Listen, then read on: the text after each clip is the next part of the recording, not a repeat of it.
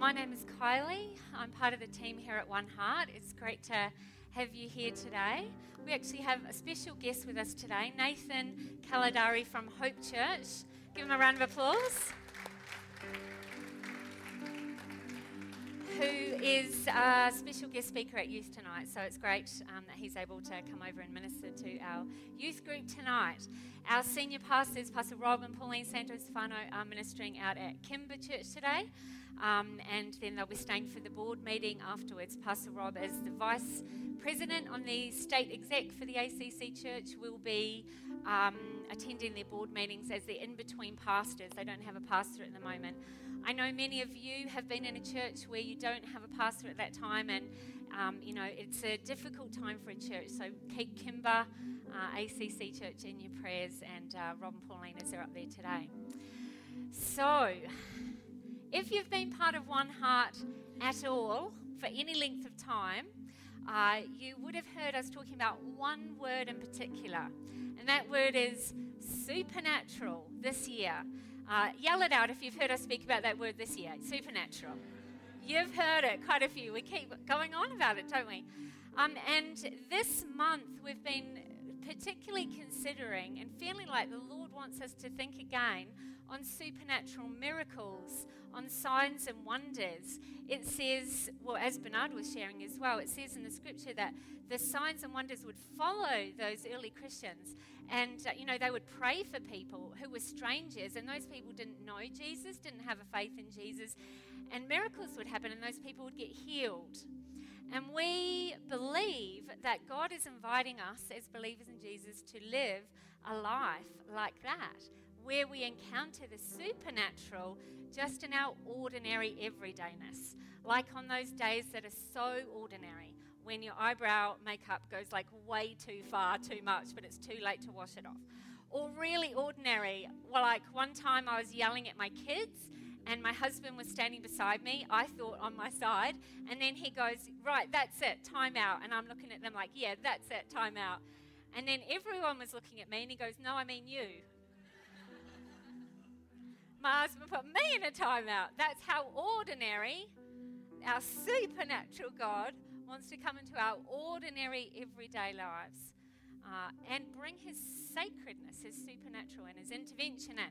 So before I get into the message that I want to share with you today, and I'm so excited to get into today, I'm going to ask you to do a quick self-evaluation. I'm going to ask you to think of where you stand on the scale of 1 to 10, and then I'm going to get you to tell your neighbour. So how do you currently feel thinking your skill level and your confidence level on a scale of 1 to 10 of being able to just go to a non-Christian, they're sharing with you their stuff in their life, and you're able to say, I can pray for you. Can I pray for you? 1 being, I didn't even pray out loud in my own room when no one else is there. 10 being, yes, I'm so skilled, I'm so confident, I'm awesome at praying for people. Pick your number, 1 to 10. How confident or how skilled are you? Tell the person beside you. You go, Smee, go. Yeah.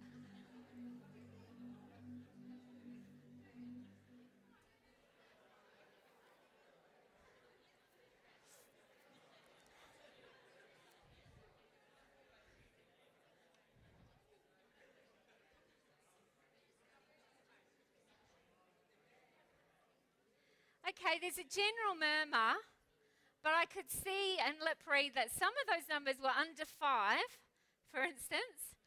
And that's why I want to talk about this today, that we're able to just get really simple and really practical and make this whole concept so easy and clear that by the end of today, by the end of this morning, you're able to leave this place and feel confident and skilled and know exactly what to do and what to say to be able to pray for people, even if they're a stranger, even if they're not a Christian. In fact, you'll be eager to, if you take on board what I'm about to say, you'll be so eager, especially for that first one, just to get them done and dusted and out of the way, because I'm going to ask you to pray this week every single day, including today. Why wait until tomorrow? Today's the day, for someone else, out loud. And you're going to want to do it, especially the first one. You're going to be keen as. You might even pick someone in the morning tea time. You don't look like you believe me, but you're going to be keen. Do you sound good?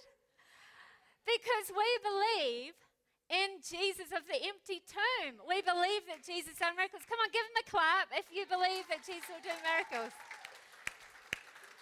Me too. That's not always the question. The real tricky question is, do I believe that Jesus will do miracles through me? That's the tricky question that I want to convince you of today. So we're going to read, first of all, from the Bible, and this is from the Message Bible, just for a bit of fun. I'm going to read from John chapter 11, but not every single verse. So just the verses that are to do with Lazarus and Jesus. Jesus is going to do this incredible miracle, and I'll sort of stop and see what we can learn out of Jesus doing this miracle. So verse number 1, chapter 11, a man was sick. Wow, see how relevant the Bible is, right? Wave your hand if you know someone who's sick at the moment. Flu season in South Australia, most of us know someone who's sick. Or you can go out there. If you go look at the chemist, there are men who are sick. I was at the chemist yesterday. A man took like 20 minutes asking about all different cough syrups. I was like, dude, just pick any of them. It doesn't matter. Not that I judged him, but I was thinking like, man, flu.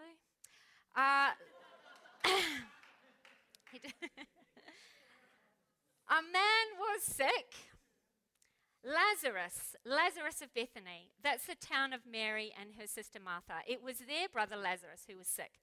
So the sisters sent word to Jesus, Master, the one you love so very much is sick. And when Jesus heard this message, he said, the sickness is not fatal, and it will become an occasion to show God's glory by glorifying God's Son.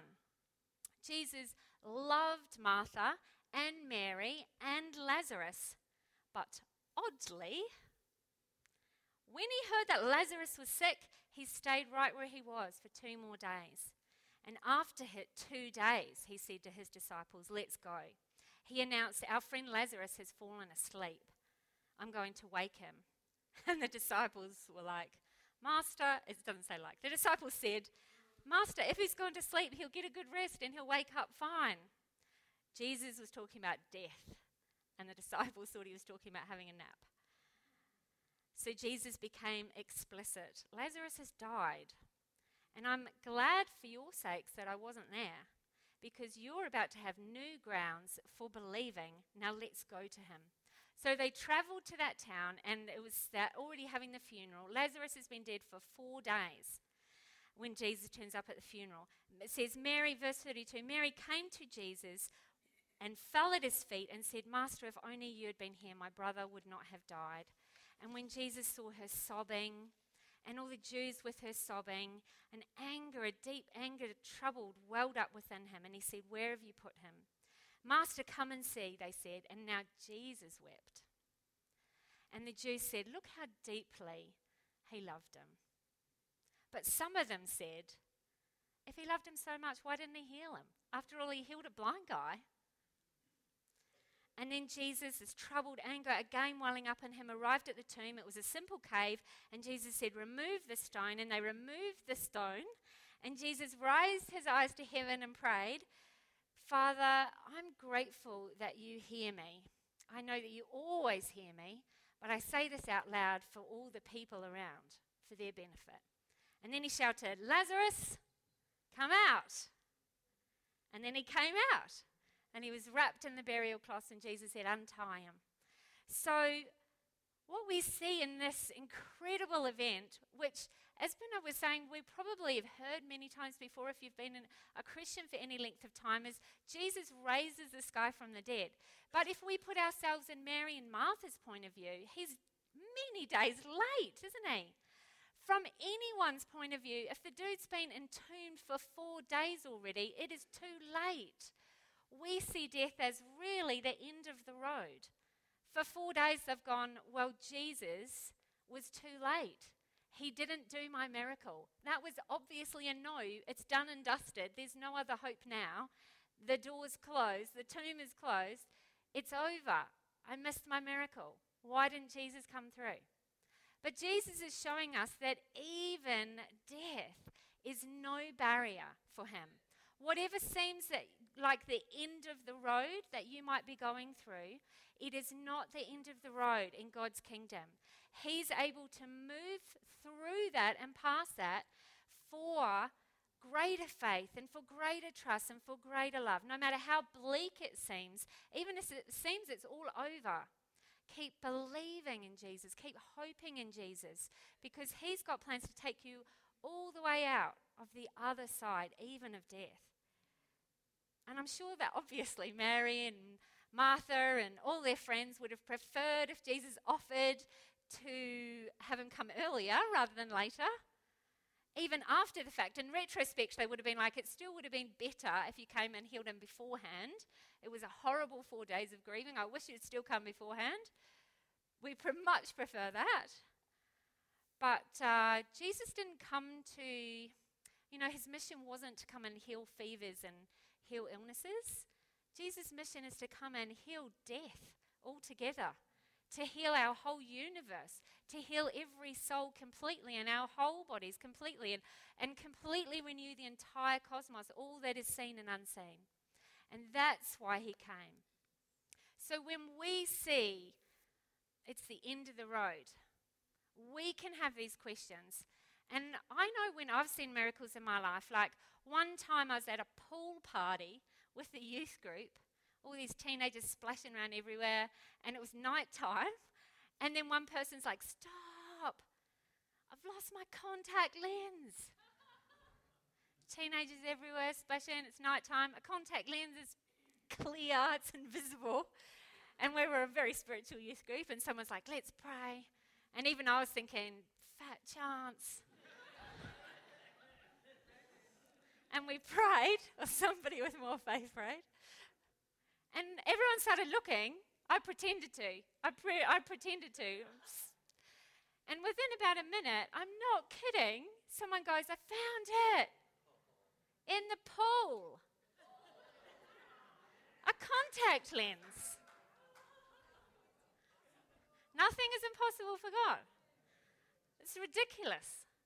But that same God, I prayed for my friend Matt Slykerman, who was my mentor. He discipled me and introduced me to Jesus. He had cancer when I met him, and we prayed for him all the time, and he was a crazy evangelist and was just totally sold out for Jesus, and everyone was praying for him to be miraculously healed, and so was he, and yet he died of cancer. Not really nicely. And we sort of look at it and go, what are we meant to do with this God who will help someone find a contact lens? And yet, my friend Matt passed away.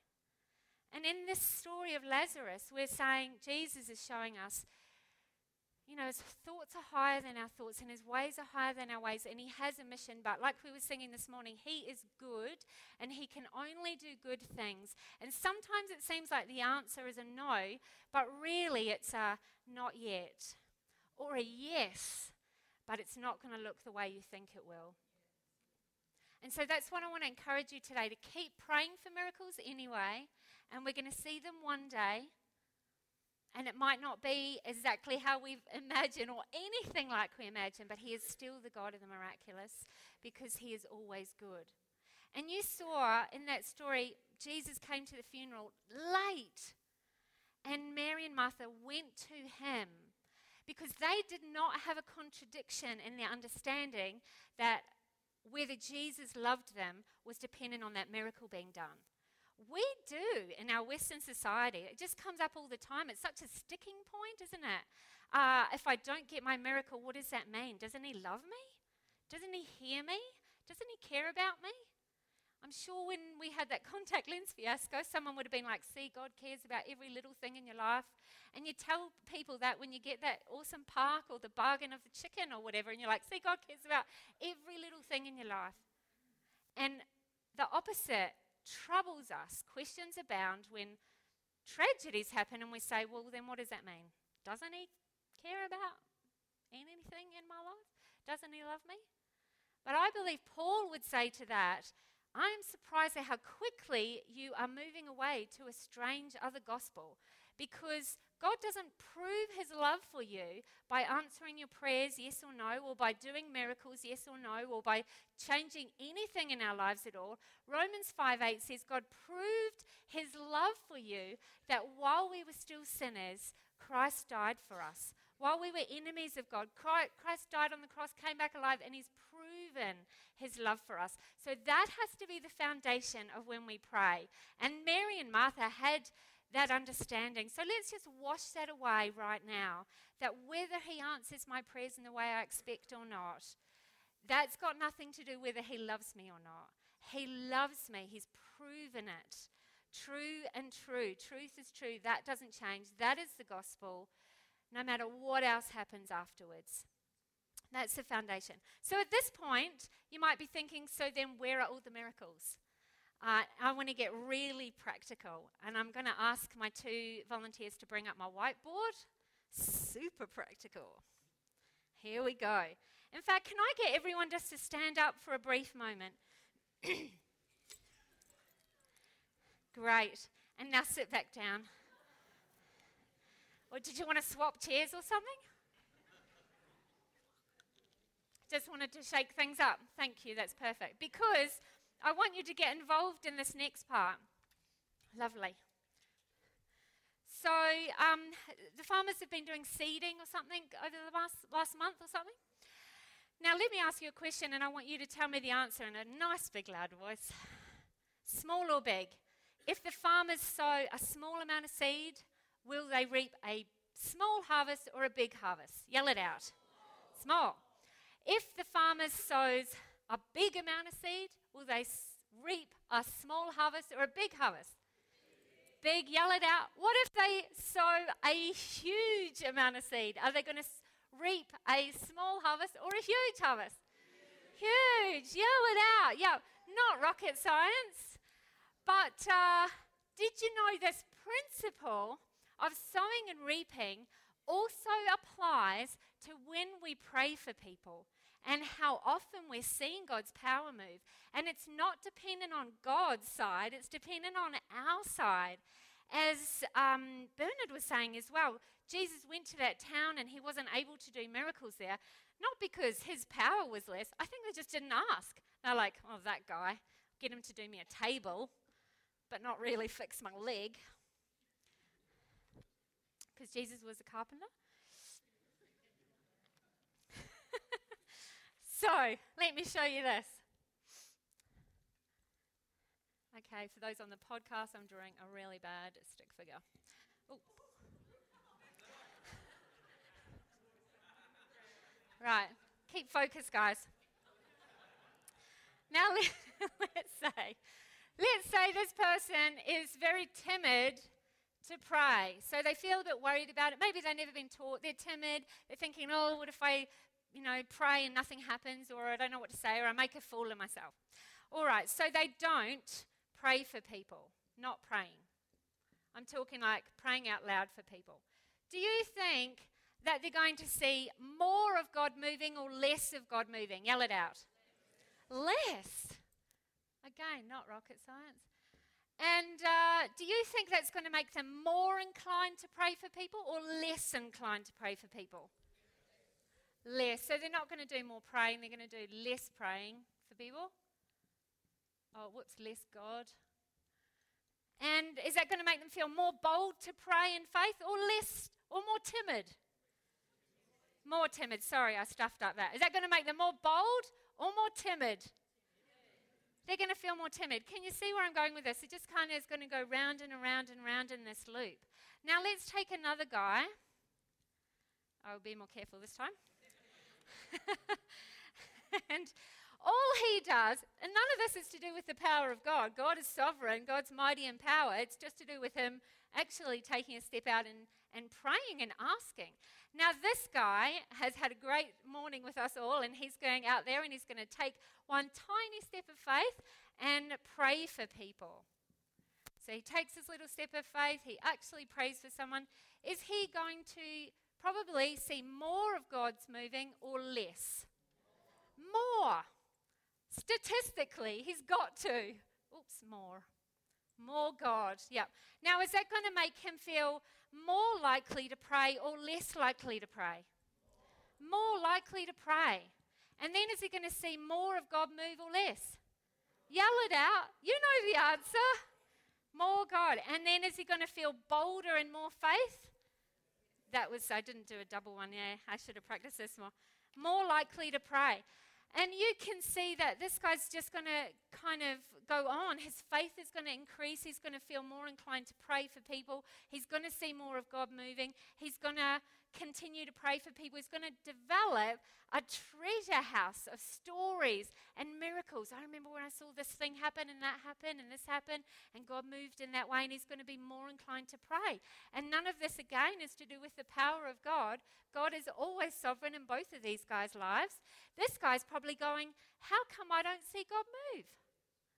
But the thing is that we just have to take that first step of faith and actually activate it and just pray for someone. Now, let me ask you this. This guy who's not really seeing God move, who's not really familiar with God intervening, Jesus' power in people's lives, let's say he's got a really big miracle that he needs now. And he prays. And God's answer is, not yet. Or yes, but it's not going to look anything like you're hoping. It's going to be better, but it's a not yet. Is he more likely to move closer to God or further away? Yell it out. He's going to move further away because he's going to be laying his foundation on that faulty foundation that we talked about. The one time I needed God, he's let me down, boom, he doesn't love me. This guy, if he's praying and seeing God moving in his life and in other people's lives, and one time God's answer is not yet, or it's not going to look how you hope, is he going to move further away from God? Not really, because he's accustomed to the goodness of God. He's accustomed to, my God loves me. He hears my prayers. He must have a good reason. I can trust him in this. We're not praying to God who's a great high priest up in the clouds or something. We're praying to Jesus, who is down in the trenches with us. The Word became flesh and dwelt among us, a man accustomed to sorrows, acquainted with sorrows. Jesus right down in the trenches with us, even as his ways and thoughts are high above ours. And so even when the answer appears to be a no, this guy's maybe going to get closer to God because his trust gets him deeper. Can you see that? And we want to be people. It's not rocket science. It's just like you were like, what a dumb example she's giving us about. Obviously, if you sow more seed, you're going to get more harvest. It's exactly the same. If you want to see God move more, all you've got to do is open your mouth and just start to pray for more people and take that tiny step of faith. So, I'm going to get really practical now.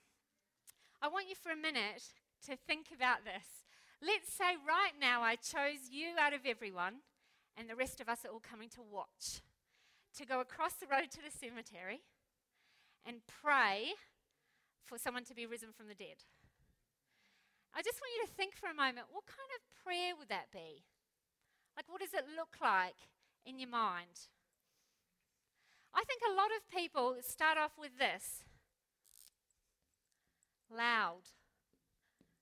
Possibly really loud. Okay, I'm going to rise this guy from the dead. Right. Come on, body. Whatever you're going to say. Jesus, we need your power. Who's seen people get more passionate and get really loud? Yeah. As though we can wake the dead with our noise level or something. But Jesus does not encourage us to get loud. The scripture actually louden our praise, but we don't have to be loud when we're praying for miracles. In fact, it's mocked in the Bible. If you read about Elijah, he's mocking these priests of Baal, prophets of Baal, and he tells them Baal is just a statue. It's a fake God. It's not really real, and they're praying for a miracle. And Elijah, the man of God's kind of like, why don't you pray louder? Maybe he can't hear you.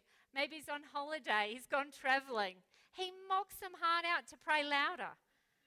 If God is God, we don't need to pray in a really loud voice. Jesus said, when you go into your room and you shut the door and you're there by yourself, your Father, who hears everything that's done in secret, knows and hears your prayer. Our God hears even when we keep our mouths shut completely. We don't need to say really loud prayers. Cross it out. Normal voice is fine. Inside, use an inside voice. Maybe we think we have to have really fancy words. I feel that is a big issue. People often say, I don't really have the good words to pray. I feel like I sound like an idiot or whatever. I don't have fancy words. Well, lots of people in the scripture felt like that as well. You're definitely not alone. And God always says that doesn't matter. We don't need the fancy words. Moses is like, Lord, I'm not eloquent to speak your words. And God says, don't worry about it. I'll give you my words. And he said, don't worry when you go before people about what you're going to say. Don't even pre-plan it all the time. Just the Holy Spirit will speak through you. And when you don't know what to pray, the Holy Spirit will speak through you. And the Holy Spirit will teach you. So we definitely don't need to have fancy words. Boom. This is getting easier and easier. What about, is there a formula? I got to tell you, there are a lot of books that try to tell you there's a special miracles formula. And even though I've entitled this message, How Exactly to Pray for Miracles, there's no formula I'm giving you today.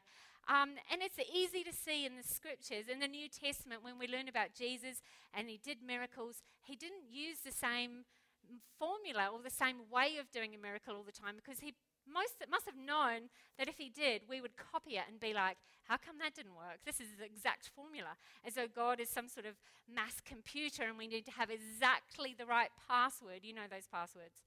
But God doesn't work like that. Sometimes Jesus healed people and he touched them. Sometimes they touched him. They touched his clothes. Sometimes he said, stand up, stretch out your hand. Sometimes he healed people when he wasn't even in the same town. He didn't even meet them. Sometimes he'd spit on the ground and put dirt on their eyes. He must have been thinking, what's another way I can do it so these guys don't copy me? There's no formula. Just freestyle it. As though you're talking to a friend. That's how we pray. So no formula. I've got one more for you. This is a classic one. I think people, when they're praying for miracles, think they have to pray for a very long prayer. Do you agree? Who's heard, wave your hands if you've heard some long as prayers. Yeah, I'm probably guilty of that if I've prayed for you at some point. You get on a roll, I know. But if you're praying for a non-Christian, keep it short and sweet, man. They don't need a really long prayer. Jesus specifically addresses this. It must have always been a problem with people. He says, don't babble on like the pagans, as though you can get more heard by using more words, because God knows what you need even before a word is on your mouth, even before we form the words. So you don't need to go on and on. He already knows what you need. He just wants us to ask him because he wants to be in relationship with him. So you just only need to say it once and get to the point and let God have time to do his stuff, not let him hang around and have to listen to you go on and on all day. So they don't have to be long, they don't have to be loud, they don't have to have any fancy words, and there is no formula. The only thing that you need to pray for miracles is a bit of faith. Perhaps, Ruth, could I grab you up here for a minute? So how much faith do you need? Do you know the answer to that one? It's the size of a mustard seed. Jesus said, they're like, how much faith do we need, Lord? And he's like, the smallest seed I can think of. You don't even need like a tree of faith. It doesn't have to be a blossoming, big, great faith in your life. Just the tiniest seed, just the tiniest start, and then you've got enough. I promise you, if you get the guts, if you've got the faith to be talking with your non-Christian friend and they're going through a really hard time and you go, you know what, I'm a Christian, can I pray for you? And then you pray for them, that is enough faith. That is more than a mustard seed, isn't it? So you've got enough faith. If you just open your mouth, you're already like fields full of faith. You've got heaps of faith for it. All we need is a tiny amount of faith, because it's not really to do with us, it's to do with the power of God. You're not finished, Ruth. She's not got much faith in me. So when you're going to pray for your friend, this is my non-Christian friend, and pretend, metaphorical. Otherwise you'd be like, she got a brand new person who's not even a Christian to be embarrassed like that. When you pray for someone, just be normal. Just be normal. If you're inside, talk in your normal voice. Don't have to yell at them. Just be a normal distance away. You don't have to be up in their personal space bubble. Oh, we're going to pray? Right. Let me whisper in your ear. Just be a usual space apart from them. Just use your usual words. Don't have to use fancy Christianese words. Pretty much any sentence starting, "Thus saith the Lord," is out. Any sentence containing "thus" is out at all. Red zone. And it's a good idea to not touch people if they don't like it. Some people, you might know them and they don't really like to be touched. Or if you're going to, if you think, "Oh, we're quite close and I want to put my hand on your shoulder," just ask.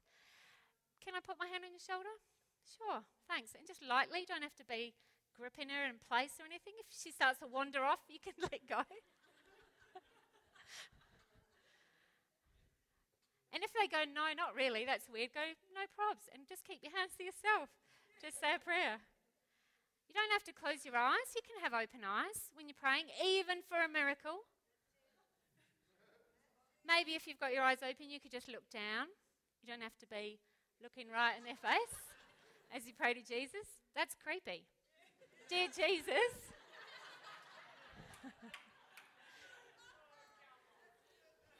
We're not in a trance when we pray. And what we're doing is we're just showing them this is easy, this is normal, this is no big deal, and there's no mystery to it. So why are we telling you this? Oh, let's give Ruth a round of applause. She's done. I meant to prime you, and then I ran out of time. Why are we saying these things? Because when we pray for people, even for a really big, desperate miracle, we want to be pointing them to Jesus and not to ourselves. We want them to not be thinking, "Why is she so close to me? I can smell her breath. Why has she put her hands all on my head? Where is she going to touch next? I hate this prayer thing." We don't want them to feel that. I'm sure you've mostly experienced that already yourselves. We want them to feel like, "Oh, is that praying? That was really easy. I feel strangely relaxed and comforted. I could probably even pray.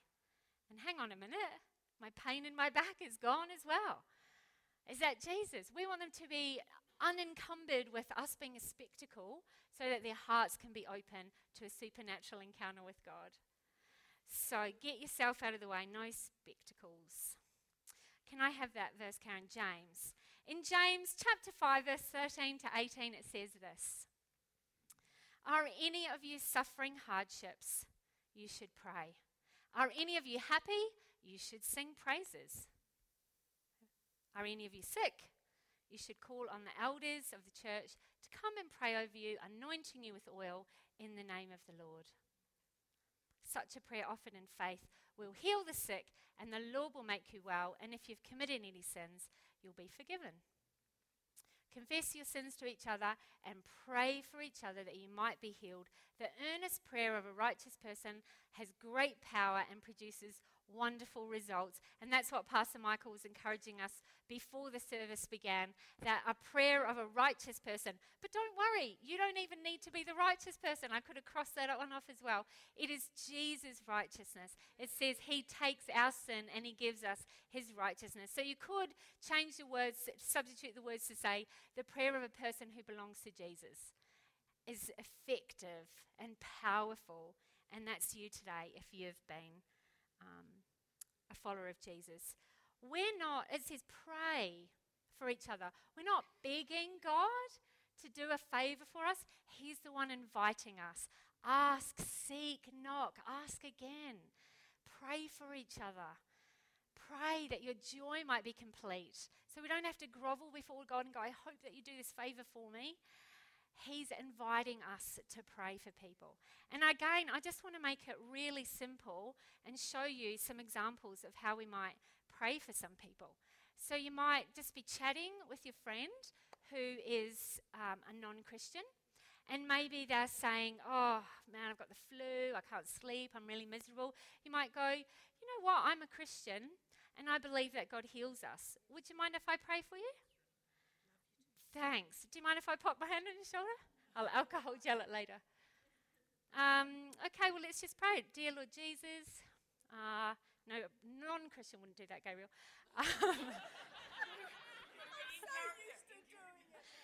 Dear Lord Jesus, my friend Gabrielle is really sick. You know she's really miserable. And I ask you right now to get rid of the flu and heal her in Jesus' name. Amen. Amen. That's all there has to be to it.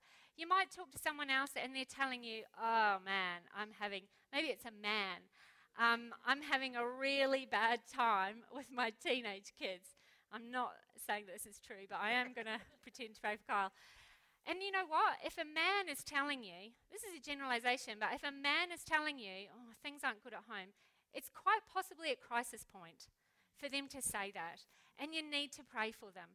Who else is going to help them if the supernatural God is not being brought into their life? So you might just go, that sounds really rough. Do you mind if I pray for you? Great. Okay, Lord Jesus, I know you love Kyle so much. And I ask you right now, you know he's having these troubles with his kids. I ask you right now to give him your peace and to give him your wisdom so he can be the best dad he can be for those kids that he loves so much. Amen. Cool. And then you might see someone else and you're like, oh, hey, how you going? What have you been doing? And they're like, oh, I've been at the Dole office all week. I've sent a link, I have to do paperwork, so I don't have a job. And you'll go, Derek, do you mind if I just pray for you? Derek has a job. It's just a pretend example. Do you mind if I put my hand on your shoulder? Yeah. Sure, thanks. Well, he can say no. I'll just go like that. Oh, Lord Jesus, I know you love Derek so much, and right now he really needs a job. Can you please intervene in his life like you have so many times before and open the door to a good job that he's going to love and that he's going to get a lot of money for? Amen. And that's all you have to do it. Short, no fancy words. Speak about Jesus. Speak to Jesus like as a friend. And this is not a formula, but that's kind of an easy way to open the door. If you're talking to someone, they're telling you your troubles, you can say, you know what, I'm a Christian. Can I pray for you? So it's not a formula, but it's a really easy way to open the door. You don't have to start at Genesis 1:1. You just go, I'm a Christian. Can I pray for you? How about you say that to your neighbor? Have a quick practice.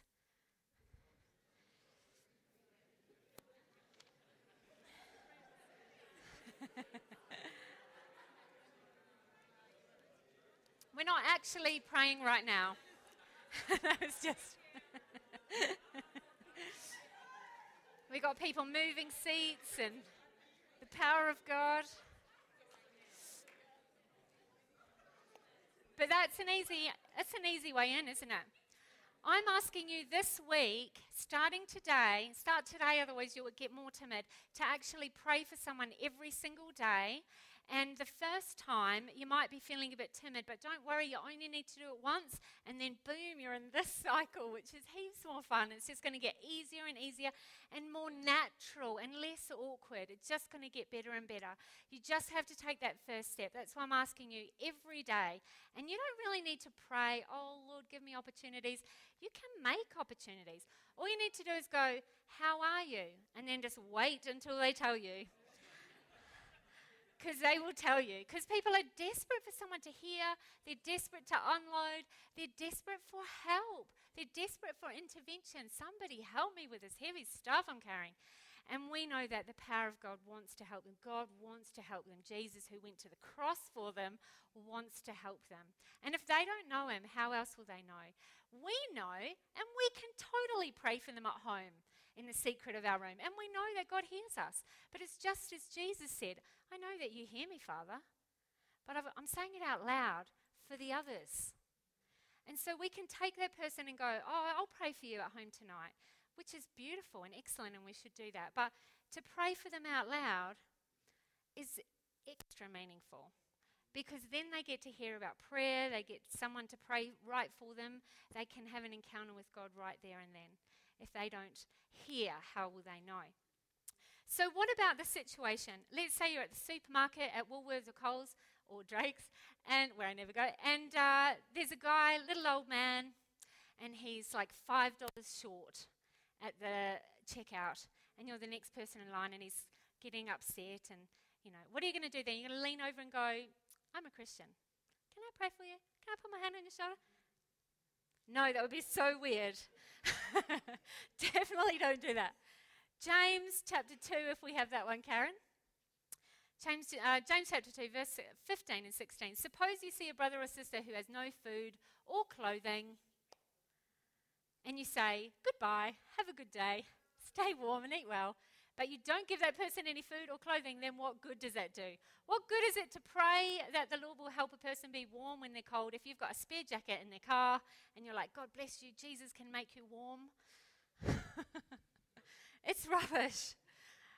These two things are in this book of James. Pray for each other, and also, if someone's cold, give them a jacket. So this will be an appropriate time for a Christian to lean over to the old man at the checkout operator and go, I'll chip in for that, mate. Pay wave me $5. Or if you've got cash, here's $5. Unlikely. And then if he go, and that's all you need to do. You don't need to say a big preaching. You don't need to say anything. Just go, here you go, it's $5. And if he does go, wow, thank you. How come you're being so nice to me? You can go, I'm a Christian. That's what we do. That's all you need to say. Still no Genesis 1:1 or nothing. And if he looks at you like now you've grown two heads and like, I'm pretty sure that's not what Christians do or what they're known for, you can just say, yes, that is what Christianity is about. We believe that God gives us everything freely, and we just want to spend our lives freely giving to others. Don't make a big, massive deal about it. Don't get louder. Don't pop on your knees. Don't get really close. No preaching required. No diploma of ministry required, although I encourage you all to do it. We just want to make things really simple. I think that's what James is doing. And then let us just right now refuse to make it any more complicated. If somebody needs help and it's in my power, help them. And if it's not in my power, pray that God will intervene in his power. Let's just refuse right now to make it any more complicated than that ever. Like those people were, saying, well, how come he healed a blind man but he didn't heal Lazarus? Like I wondered for many years, how come he found a contact lens but he didn't heal my friend Matt? I'm sure we've all got stories of going, this is so confusing. When do we pray? When do we not? When's God going to come through? Just forget all of that. God has proven his love on the cross for us. He loves us. That's the foundation. And then he invites us to pray. And if it's in our power, then help. Don't withhold anything good, the Proverbs say, from someone if it's in your power to help. And if it's not in my power, which practically most things are not, then pray that God will intervene. And sometimes he'll say yes straight away. And sometimes he'll say not yet. And sometimes the person will go, that was really nice. My back still hurts, but I kind of felt something, and they've had an encounter with God. And the more that we do that, the more that we'll see God intervening. If I just get the pianist back. Because I know that some of you right now have a big miracle that you're needing. You've got a big mountain, a big burden in your life, and you're thinking, this is my thing that I need God to do a miracle on. And I just want to encourage you again and again. Keep praying for that. Keep hoping in Jesus. But even for you, I want you this week, starting today, not to think, well, I've got my one big miracle that's taken up all my time, but to start to pray for other people as well. Every day, find someone to pray. Make those opportunities. Find someone to pray for. Because as you look at that big mountain which doesn't seem to move, you get stuck into this cycle of feeling like God's not there. When in fact, if you start to pray for other people, you'll start to see God move. You'll be accustomed to God is moving, and it'll encourage you that even though you're not seeing that mountain move just yet or in the way that you hoped or as fast as you hoped, you'll know that God is moving. Even though we can't see it, God is moving. He's doing something. He loves you. He's with you. He hears your prayers. So even if you're stuck at the moment and you're just so overwhelmed with something and you're pressing in for that miracle, even you, I want to keep encouraging you to pray every day for someone. Just for this week, give it a go. 7 days. And of course, some of you, I don't really know as I'm looking out. And you might have been like, I'm not a Christian. I just came for the coffee. And some people are nice here to me. And you definitely get a free coffee if you're new. We'd love to give you a coffee. And if you're old, I'll shout you a coffee, no props. But you might be thinking, oh, I'm not going to pray for someone because I don't even really know if Jesus exists. Even you, I want to encourage you to give this a go and find someone and go, could I pray for you? At church they said Jesus can help with stuff. Because what better way is there of finding out whether Jesus is real, as we keep singing and as we keep talking about in this church, than actually seeing him move? They're putting that tiny step of faith out there and then seeing God rush in and do something on his side. We just got to do our bit and he's going to do the rest. It's all the power of God. So every single person, I really want to encourage you this week, every day, start today, find someone and say, screw up your courage and go, one tiny step of faith. Could I pray with you for that? Could I pray about that for you? Can I say a prayer for you? Well, that's really tough. Maybe I could pray for you. I'm a Christian. I believe in Jesus. Can I pray for you? Just like that. I'm just going to pray for you now. And it's going to be short. I'm not going to raise my voice. See, at this point, I would say quite a long one, but then I was like, I better say a short one. So you can keep your eyes open if you want, or you can close your eyes and raise your hands and hop down on your knees, whatever you feel. Lord Jesus, for every person here today and myself, I ask that you would help us to take that first step of faith this week and offer to pray for someone when we feel timid, that you'll remind us of this message and you'll just help us to open our mouth and pray for someone. And let us see you moving in great power because of your great love for us. Amen. So just before I leave, I'd like to ask you that question one more time. Just on a scale of 1 to 10, how do you feel about your skill level about praying for someone? Can you say, hey, I'm a Christian, can I pray for you? Scale of 1 to 10, tell the person beside you now. What number are you now? Scale of 1 to 10. Yeah.